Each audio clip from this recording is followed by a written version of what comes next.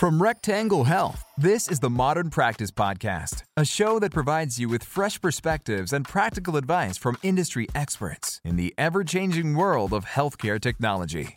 Every episode, we tackle a timely topic to help you stay current and simplify the business side of healthcare. Without further ado...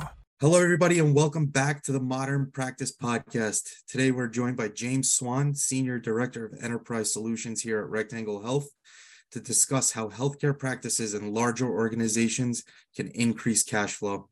James, I appreciate you taking the time to join the show. Appreciate you having me. It's an exciting platform, and I look forward to doing it. Awesome. Let's get into it. And I want to start by giving our audience a look into the day in the life of James Swan. If someone were to shadow you on a typical business day, what would they see, hear, and learn? Yeah, it's that answer changes by the day, by the week, by the month. It's been a super exciting 2023, not only internally at Rectangle Health and what my team and our team is doing here on the enterprise side and helping all of our large healthcare organizations. But I think what you would see is somebody who is constantly being agile, finding different outcomes and different challenges, and frankly, finding solutions for those, whether it's, again, internal, external, just navigating conversations as best as possible and trying to put my peers, my colleagues, my partners in the best place to succeed. So that's, I think, maybe the easiest way to potentially phrase what somebody may look at or see if they were to shadow me on a daily basis.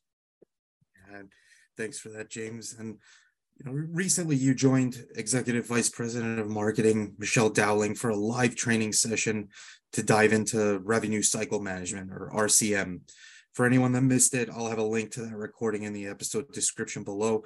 And James, you covered this in that session, but I wanted to ask for our listeners tuning in today, why the big push now? Why are so many practices and organizations focused on RCM, and why should they be if they're not?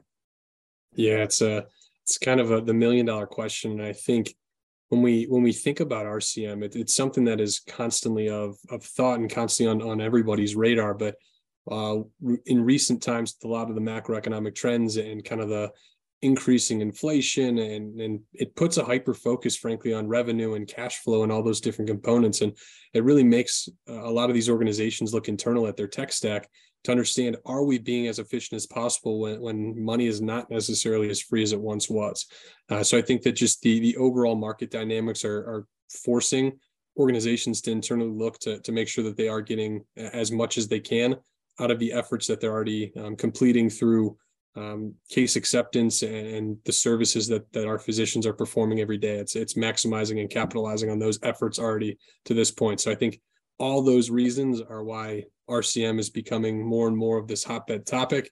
And even to take that one step further, I think that RCM is being looked at more on a broad scale, more than it ever has. It's not simply collecting insurance. It's not simply collecting patient payments after the fact. It's really looking at this holistic picture: pre-care, point of care, and post-care. Yeah, and I love that. And that's a perfect segue, because I wanted to mention a strong revenue cycle management strategy is not only fueled by, as you mentioned, those powerful payment capture methods, but again, as you mentioned, pre and post-care, strong patient communication and engagement as well, right? It absolutely is. And what the data continues to show is patients are expecting more and more. And frankly, the platforms and the tech stacks in place for our healthcare organizations have to follow suit. And one of the things that COVID maybe was a blessing for is it really forced organizations to find this communicative style related to different means. And what that looked like, or what that continues to look like, is people now are more accommodating and more expecting of text communication. People are looking for other methods to engage with their practice. They want to have an opportunity to share dialogue and get these constant reminders, because what we found is frankly, if you aren't sending constant reminders and constant feedback between your patients and yourself, we're missing opportunities to get patients in the door and ultimately allow them to have those healthcare experiences that we know we can provide.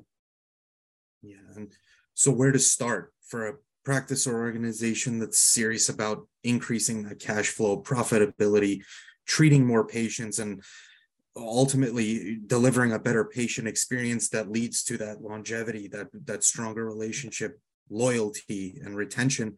It's no small task. And especially when you implement technology, it can be overwhelming for an organization, for a practice. What do you say to those who look at this whole thing and worry about business disruption, the learning curve, and really, where do I start? That question. Yeah, and that's another one where it's a fascinating dynamic. And the first thing I would tell the listeners is be curious. There are so many organizations, and frankly, there's more technologies out there than maybe ever before.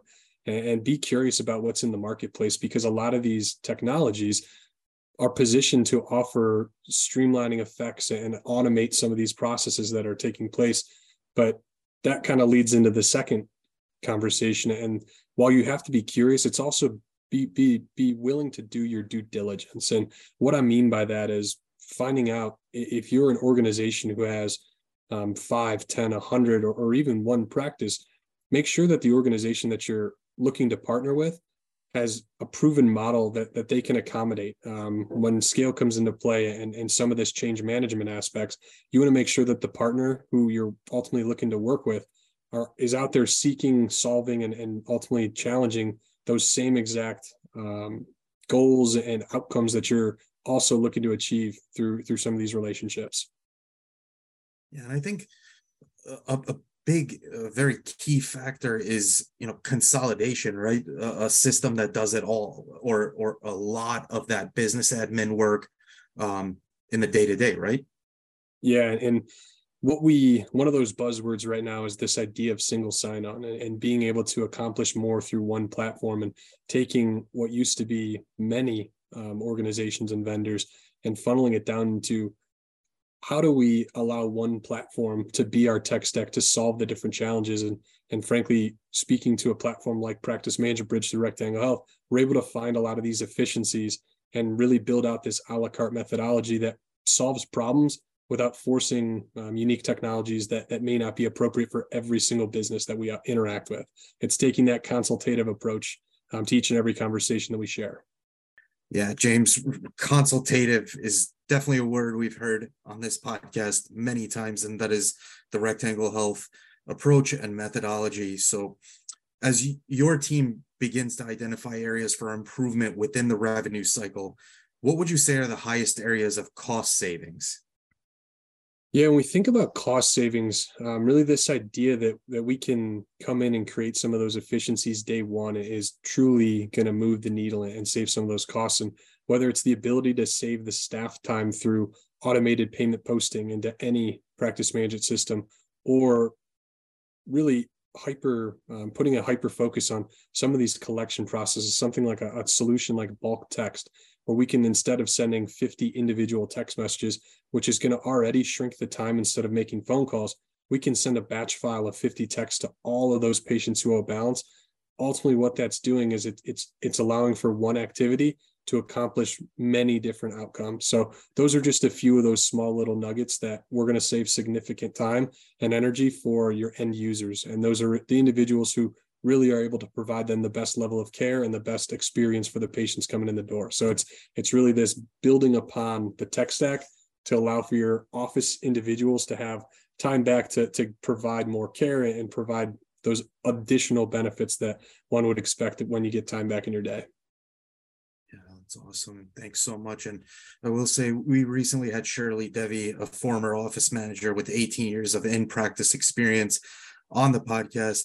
And time is one of the most, if not the most valuable asset to the staff, that, from in her experience, and then when she's helping practices implement and organizations implement Practice Management Bridge. So thanks so much for that.